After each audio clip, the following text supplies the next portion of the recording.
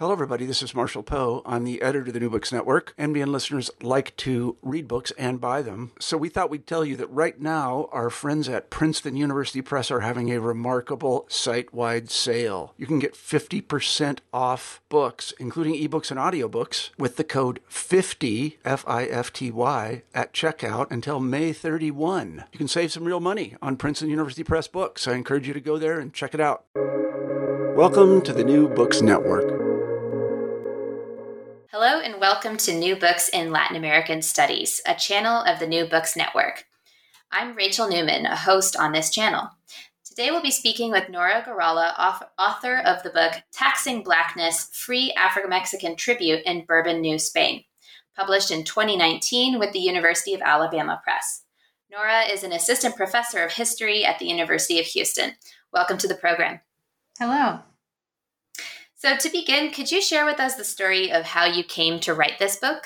I started, thinking about some of the key questions in the book as an undergraduate when I had the opportunity to study at a university in southern Mexico and started going into the state and parochial archives there to look at marriage patterns. And I became interested in how free people of African descent, free Afro-Yucatecos, were making their life choices and making their families. And so you'll see that the theme of family really runs through this book. When I went to graduate school and was trained by Ben Benson III, I was still really interested in that theme, but we talked about the kinds of avenues that really needed to be explored in the archive with respect to Afro-Mexican history. And tribute was one of those big questions. What did tribute do in free Afro-Mexican communities? How did people negotiate it? What was the point of it? People in the Hispanophone and Anglophone historiography had talked about this issue. But I think I brought to it that early interest in the decisions that Black people made and how they tried to articulate themselves and their families into the colonial regime in ways that would be advantageous or at least less oppressive for them. So let's get right into the contents of the book. Could you maybe set the stage for listeners to get us situated in Bourbon, New Spain in terms of the economic and political developments that happened during that era? So the transition to Bourbon rule in a lot of Spanish America involved reevaluating sources of income. And in New Spain, this was particularly influential for Black communities because there was more consistent collection of royal taxes in the form of these tributes. And so the ramping up of this entire fiscal apparatus really came into its own in the second half of the 18th century. But there's a lot of new research, exciting research that shows that some of these reform projects were taking place in the earlier part of the 18th century. So the transition to Bourbon rule would have been felt by free Afro-Mexicans really from the earliest decades of the 18th century, when there was more and more emphasis on extracting more and more monies to finance the empire, not just to send back to Spain, but also to finance projects in the Philippines and on the peripheries of the Viceroyalty of New Spain. So even though Afro-Mexican tribute never ended up forming a huge part of the royal treasuries, this was still something that in this book I wanted to set up as a tax that would have a real impact on these communities, even if it was kind of a drop in the bucket overall in what historian Carlos Marichal has called the tax jewel of the empire. So tribute might be a kind of unfamiliar form of taxation for some listeners. So could you explain a little bit more about how tribute worked and why it was that the Spanish crown, as your title says, taxed Blackness? The origins of the tribute regime lie in the implantation of colonial rule from the very beginning. So indigenous tributes were hugely important for structuring colonialism and structuring identities in the Spanish Americas. And Free Black Tribute built on some of the foundational ideas of any form of tribute or pechos, these tributes between vassal and lord. And so that was a tradition that was established in Europe.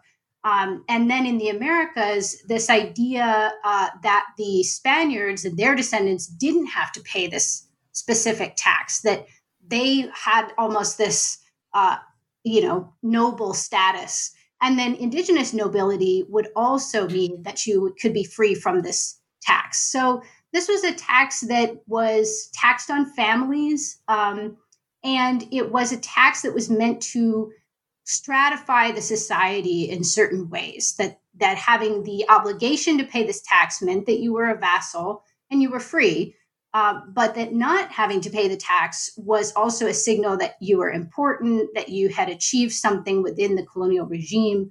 And so the norm would have been for indigenous people and then later for Black people to pay the tax. But a lot of people had exemptions that's meant something to them.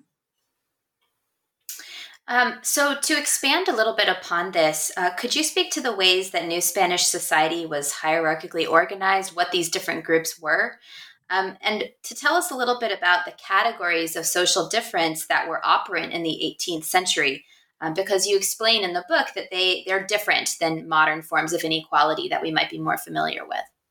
Yes. And so that distinction between the crown and the subject is really fundamental for understanding tributary status.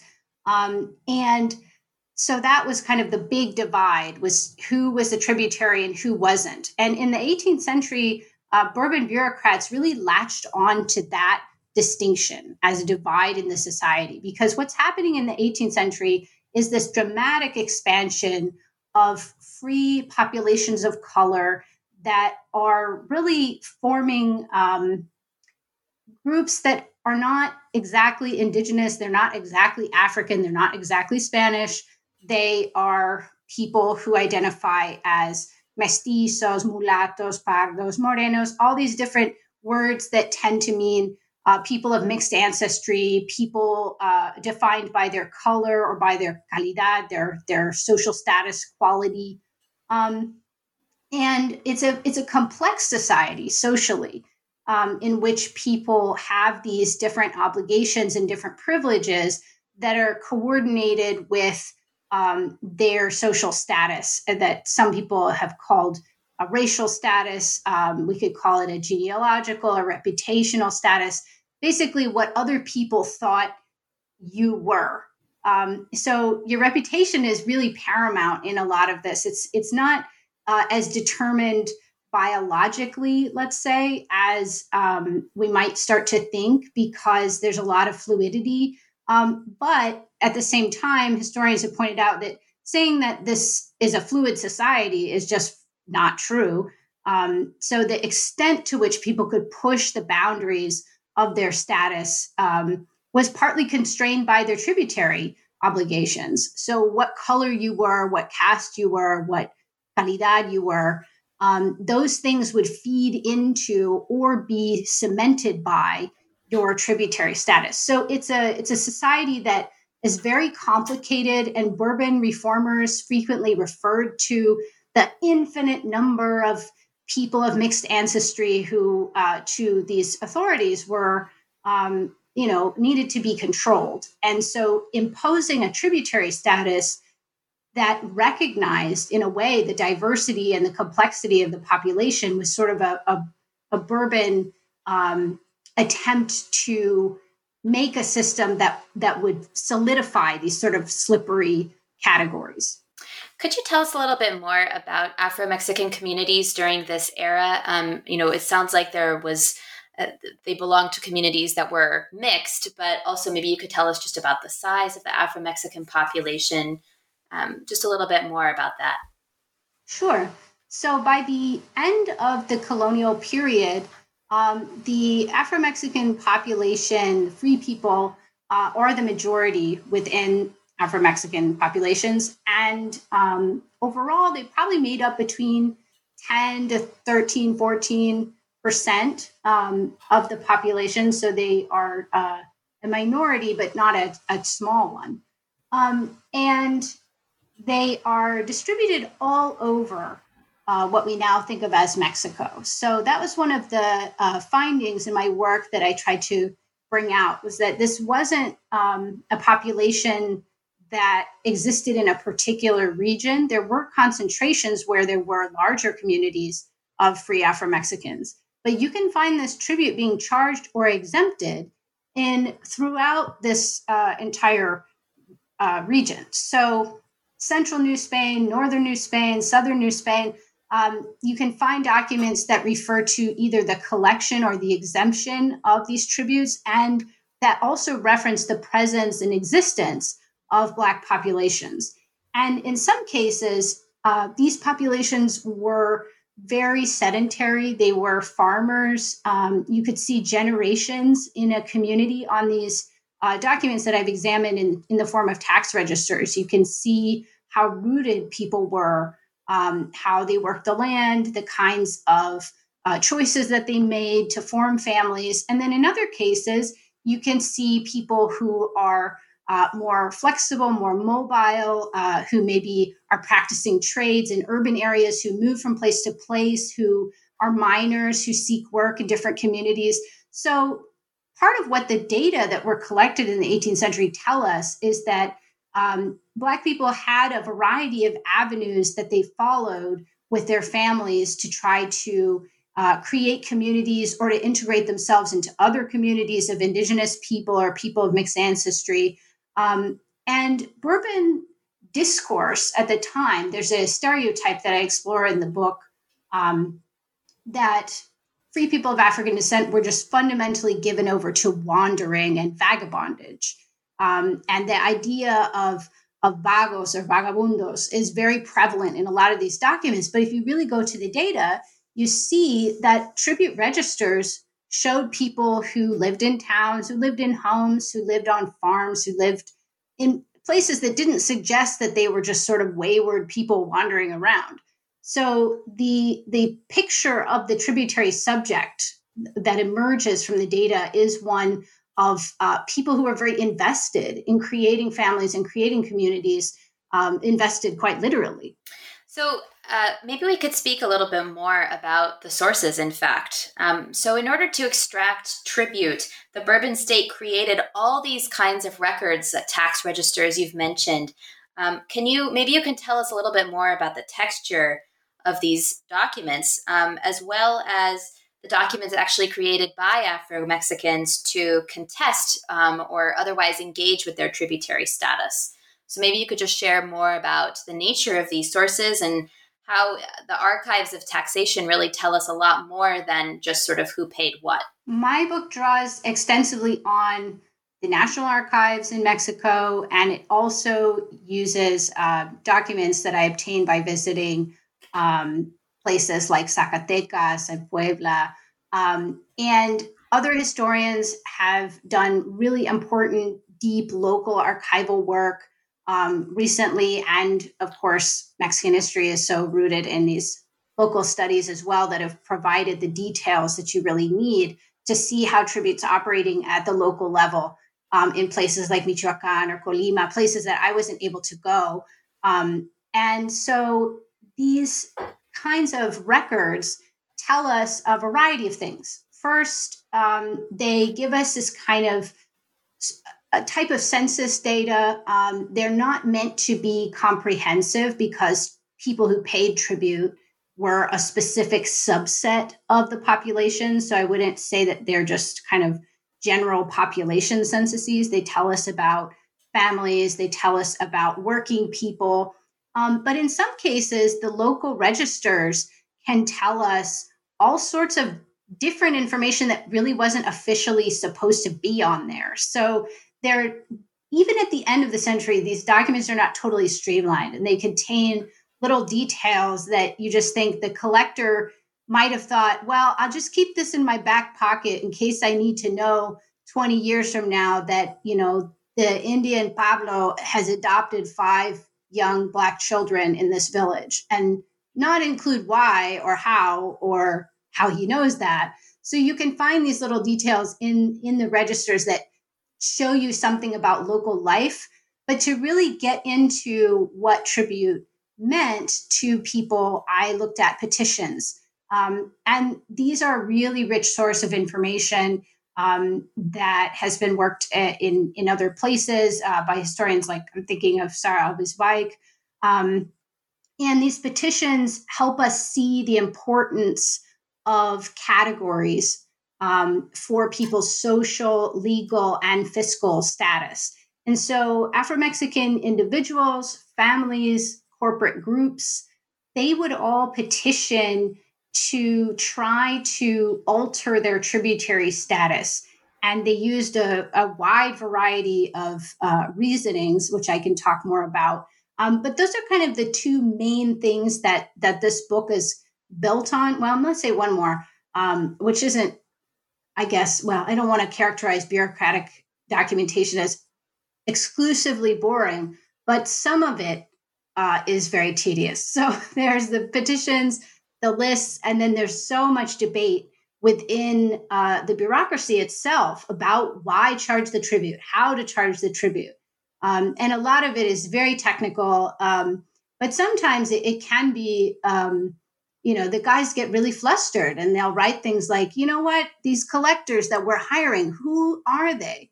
The ones who can't write can read, and the ones who can't read can write. How can we deal with this? So there is a lot of kind of frustration within the bureaucracy about how the tax works or doesn't work. So that, I would say, is kind of the third documentary basis of the book, is all of the bureaucratic debate that goes into tribute, because the free Black subjects are debating tribute, but so are the bureaucrats. They are not providing a sort of unified front about what tribute means. Absolutely. They're constantly discussing with each other how to improve the tribute system, how to expand it, why does it matter?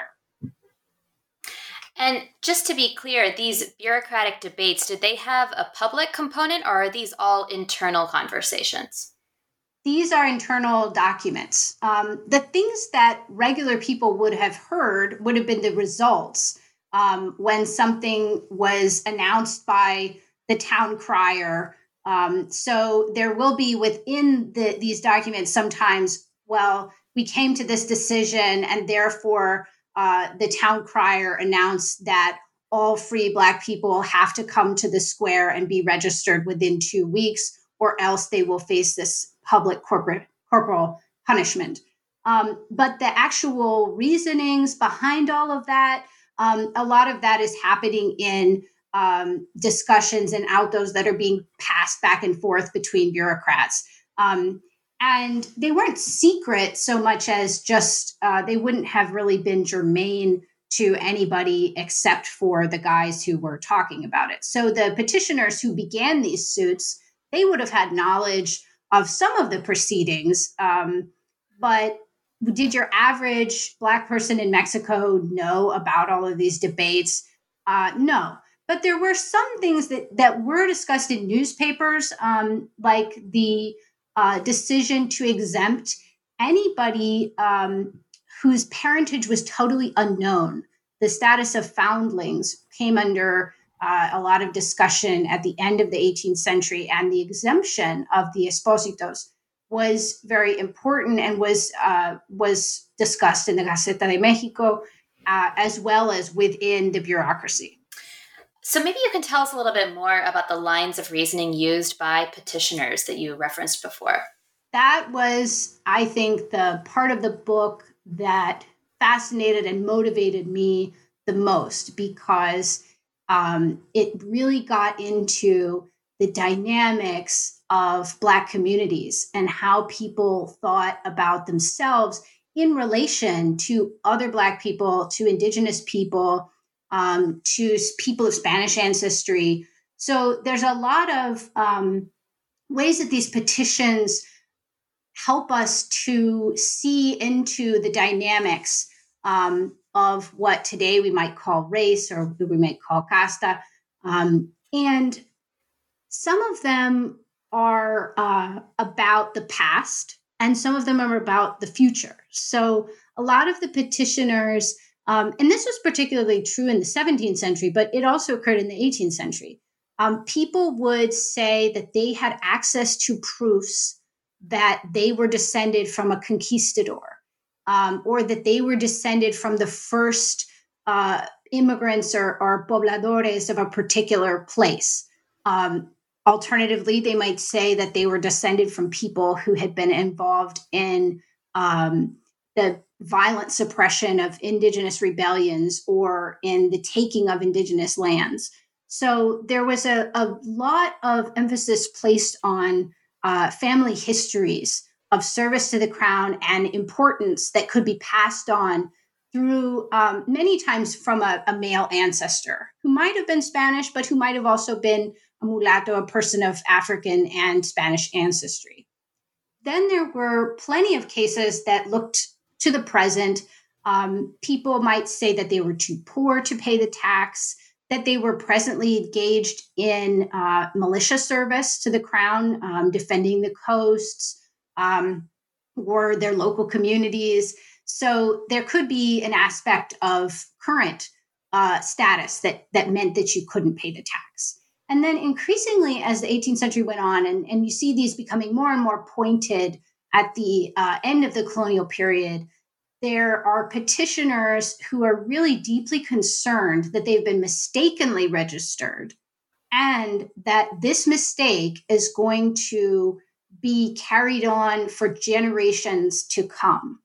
So those particular petitions are kind of interesting in that I don't want to say, as a historian, whether this registration was mistaken or not. So there is a lot of, I think, you have to be delicate about saying, were these people actually Afro-descendants, or had they just been mistakenly registered, as there was this huge push to expand the registers? And a lot of the people who made the registers were from other communities. They were coming from Mexico City out into these towns where they didn't know anybody.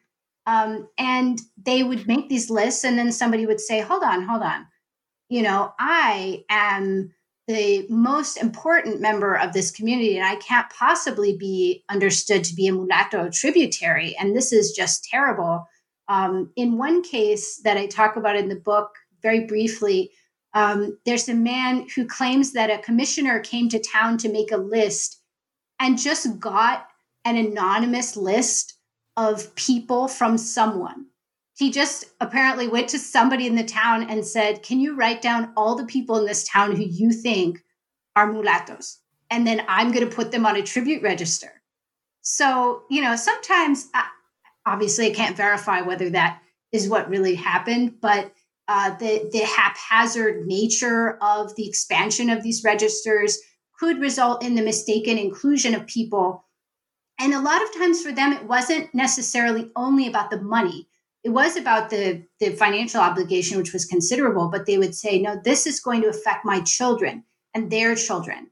And all of us are going to suffer a reduced social status, a reduced reputation, because people think of us as tributaries and as Afro-descendants. So were these petitions effective? Sometimes we don't know the outcomes of petitions, but what did you find in that regard? Yes, I didn't have a big enough sample of decisions to say absolutely at what rate they would be favorably decided, partly because there's an overrepresentation in some ways of short decisions that were favorable. So, so-and-so is definitely allowed to be exempt from tribute. And that's the only thing, I don't know all the decision-making that went into it or petitions. But I think by the end of the 18th century, there is certainly a greater volume of petitions, and there is a greater amount of skepticism towards them within the bureaucracy of the Real Hacienda, the Treasury in Mexico. And so these Mexico City bureaucrats are being called upon to review more and more petitions as things become more and more centralized, and they don't have a lot of sympathy for the issue. They think, well, these are disloyal subjects. These are people who don't deserve consideration. And if they really were, vassals, loyal vassals, then they should just pay. So there is a kind of animosity that you can see on the part of this new class of officials, and on the part of bureaucrats in the intendancy system once that is imposed, who say, these petitions have no merit. They are clearly a rejection of the king's authority.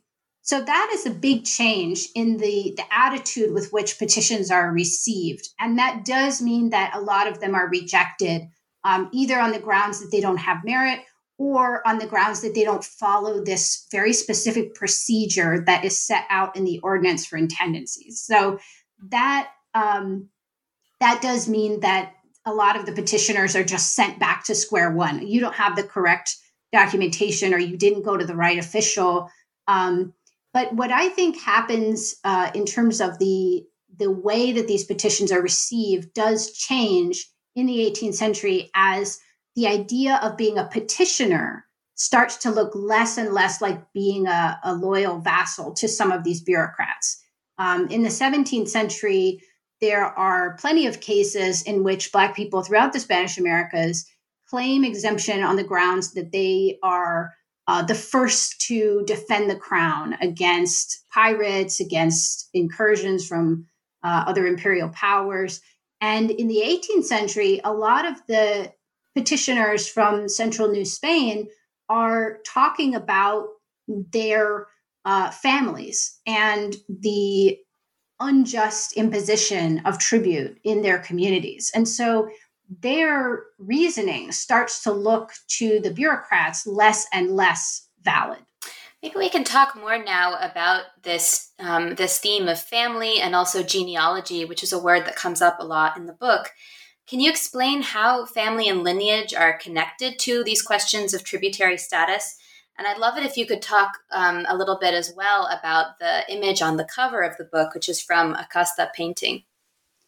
So there has been some debate in the historiography about how much regular working people, Afro-Mexican people, would have relied on genealogical ideas to define themselves. Did they have access to that? Did they care about that?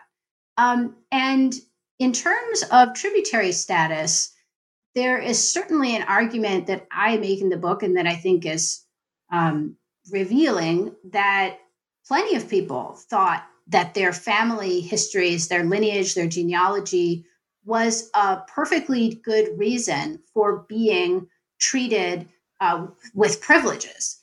And so this element of genealogy in the 17th century and into the early 18th century is very interesting because many of these cases don't resort to the rejection of Afro-Mexican status. Plenty of people petition with the idea of asserting honor and Blackness as being intertwined, or at least not being exclusive. And they say, well, our family has this link to a conquest or to a war or to some service that defines us as privileged forever, regardless of our color, regardless of our current reputation. We should be understood to always have been important because our ancestors provided so and so service to the crown. And so those petitions show us something about family lore and family memory that doesn't reject Blackness, that says there's a kind of honorable lineage that coexists with being Black. And in the 18th century, we'll see more and more petitioners rejecting the status of mulatto entirely on genealogical grounds. But those early discourses, I think, continue to feed into the 18th century.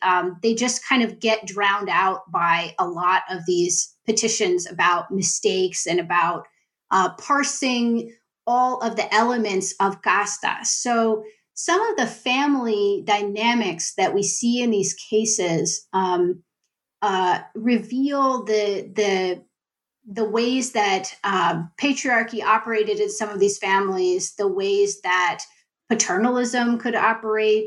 And so some of the cases involve male petitioners who, even within their own families, will decide to petition on behalf of some family members, but not others. So that also shows us some of the politics within the family. So I'm thinking of a case that I treat in the book of a man who says that one of his daughters has made a better marriage and her children should be exempted from tribute. But really his other daughter, he's not going to fight on her behalf for her to be exempted because, her decisions didn't fit with what he wanted for his family line. So we can see some of the individual decisions that collectively show us how family politics could play out in these tribute decisions, which were very intimately linked to reproduction and to marriage. People could claim that they should be exempted because of who they were married to at the present or who their ancestors had married.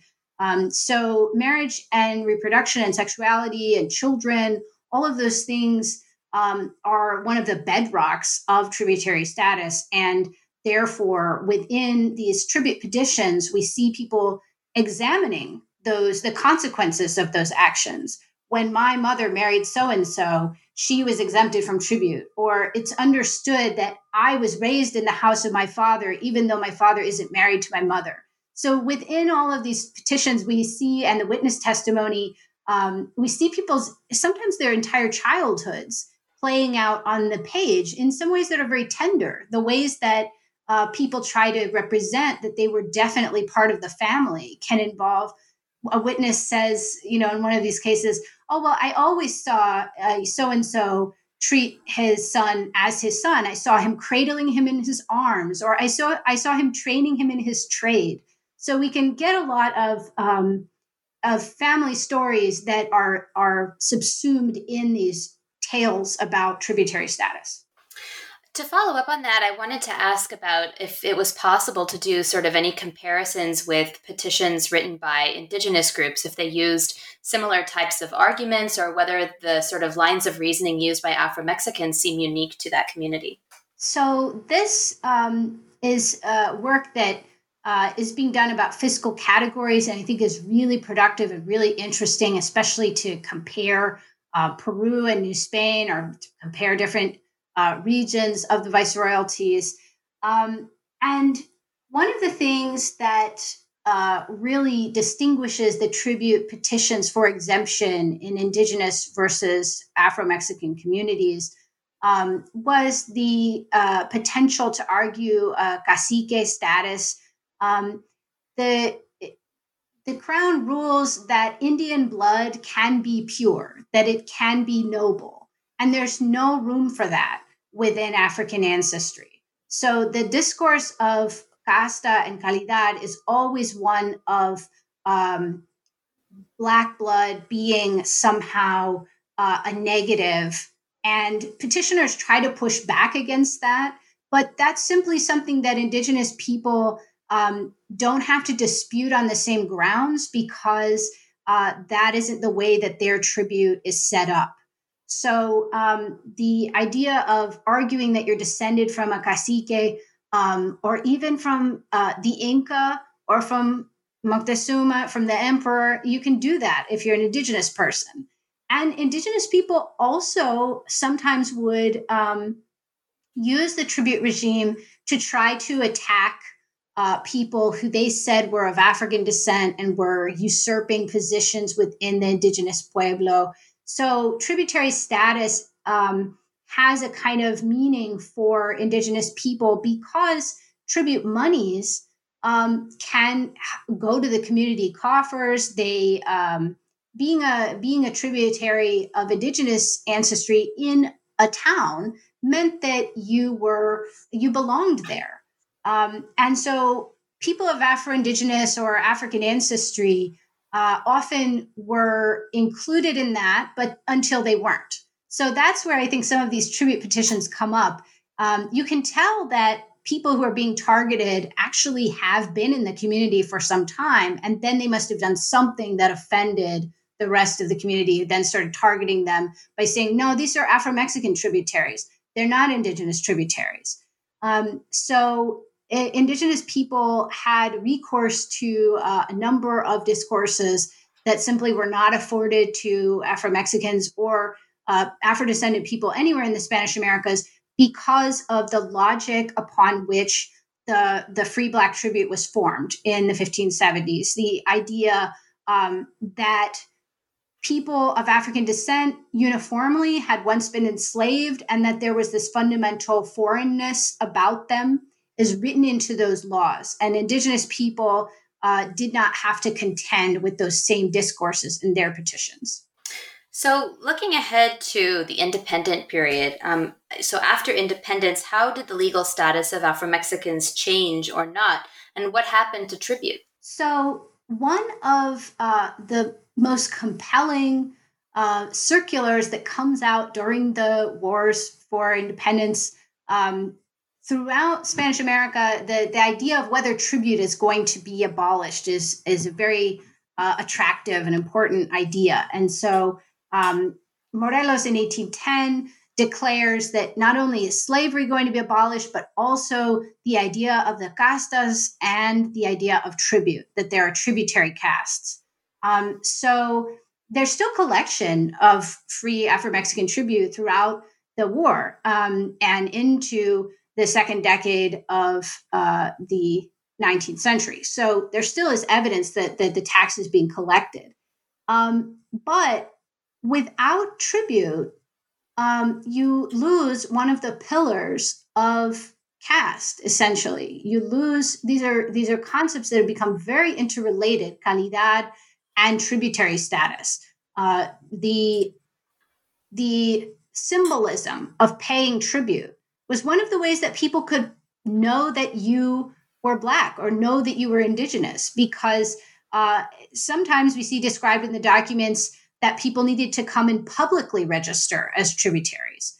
And there would be rumors. People would know who was a tributary and who wasn't. So once you don't have that tax, that actual sign of showing people what caste you were, what calidad you were, then there's going to be a much, that's a complete erasure of that underpinning of caste. So in the 19th century, we still see the label of Indio being used in some ecclesiastical documents, and I believe it's Matt O'Hara who's written about that, and other historians as well have shown that these categories don't just immediately disappear. But with the fall of tribute, and of course the fall of colonialism, there's no royal tribute, then there's no royal status that's specific to free Black people. So now that tributary status, which was one of the hallmarks of being a mulatto, is no longer in place. And that means that what is the importance of being a mulatto if you're not a tributary? It was also tied to being part of certain confraternities or part of militia. But these kinds of corporate statuses are going to be also dependent on tribute. So when tribute falls, there's one less way, one of the most important ways, I would say, to determine who is of what casta. So jumping a bit ahead in time, this year in 2020, the Mexican census actually included Afro-Mexican as a racial category for the first time in its national history. So could you tell us what you make of this development in light of your research that's on admittedly a much earlier period?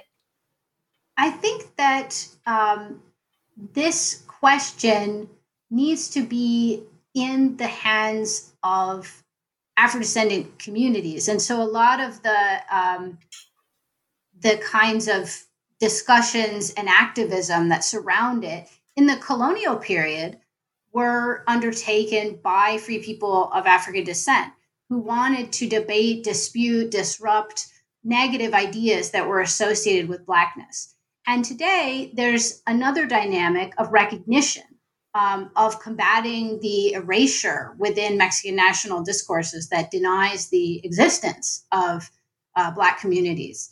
So I do see a common thread in the ways that Black communities and individual Black people have confronted these discourses that today we would use the word racist to describe them, that they were these very oppressive ideas, either in the 18th century that Black people were disloyal, that they were disruptive, dangerous, that they didn't have families or jobs, or to the 20th century that they simply didn't exist, they have no history, they have no impact.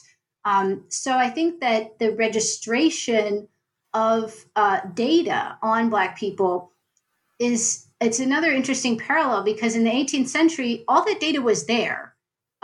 Historians just needed to look at it in order to develop an understanding that they're, beyond the idea of the presence of Black people, we can understand the experiences and the impact of Black communities to some degree, right? We're still looking through the lens of these bureaucratic and imperial documents. But in the case of the present moment, I think that it's a very different reasoning behind registering people. Are people allowed to decide what status they want to occupy? On some tribute registers, there's just a little phrase that tells us something. And this is used from the 16th century onward. You see the two words, dice ser. He says he is, or she says he is. She says she is. So what someone said that they were might be recorded on these tribute registers. So in that way, we do get a little bit of a sense of how people wanted to articulate their own status and their own identity. And that is a fundamental difference in the purpose of census making, in its ideal form in the colonial period and today. Could you maybe wrap up this conversation by telling us what research you're working on these days? So I have ventured into an earlier period, and this is my kind of reawakening, because I'll tell you, the 17th century is really fascinating. Sometimes I feel like I've been shortchanged spending all this time in the 18th century. So my new project is taking me into an earlier period and a more global orientation. This book really is an Atlantic story. It's also a story about local communities in New Spain.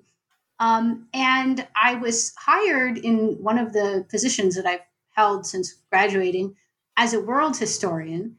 And this really got me thinking about kind of global Mexico. So right now I am working on a book about, it centers on an East African man who was enslaved in Portuguese Asia, and then in Manila, and then in Mexico. And so I have been looking at his life, at how he represented himself in court, the kinds of relationships that he formed. And I think I'm still really fascinated by the dynamics of the household. These are some of the studies that are really motivating me, and some of the ways that people talk about what went on in their homes is very fascinating to me. So I'm trying to look at a very different household formation as well. In this book, I've focused on the family formation of free people of African descent. In my new work, I am looking at the dynamics in a household in which this Spanish merchant in Mexico held multiple people from Asian and African backgrounds in slavery. So this is a very different type of household from the ones that I examined in my first book.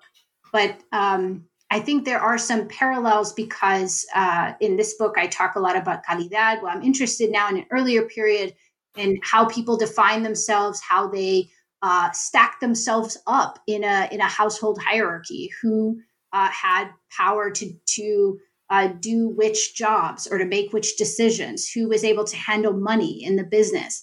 So there are different questions, but I think they speak to some of the interests that I took in this book in how people tried to imbue their identity and their status with greater prestige, even when it just looks like a very small change. People fought for these changes. So that is kind of where I'm trying to take my next book. Sounds extremely exciting, and I'll be looking forward to learning more about that. So today we've been speaking about the book Taxing Blackness, Free Afro-Mexican Tribute in Bourbon, New Spain with author Nora Garala. Nora, thank you so much for taking the time. Thank you.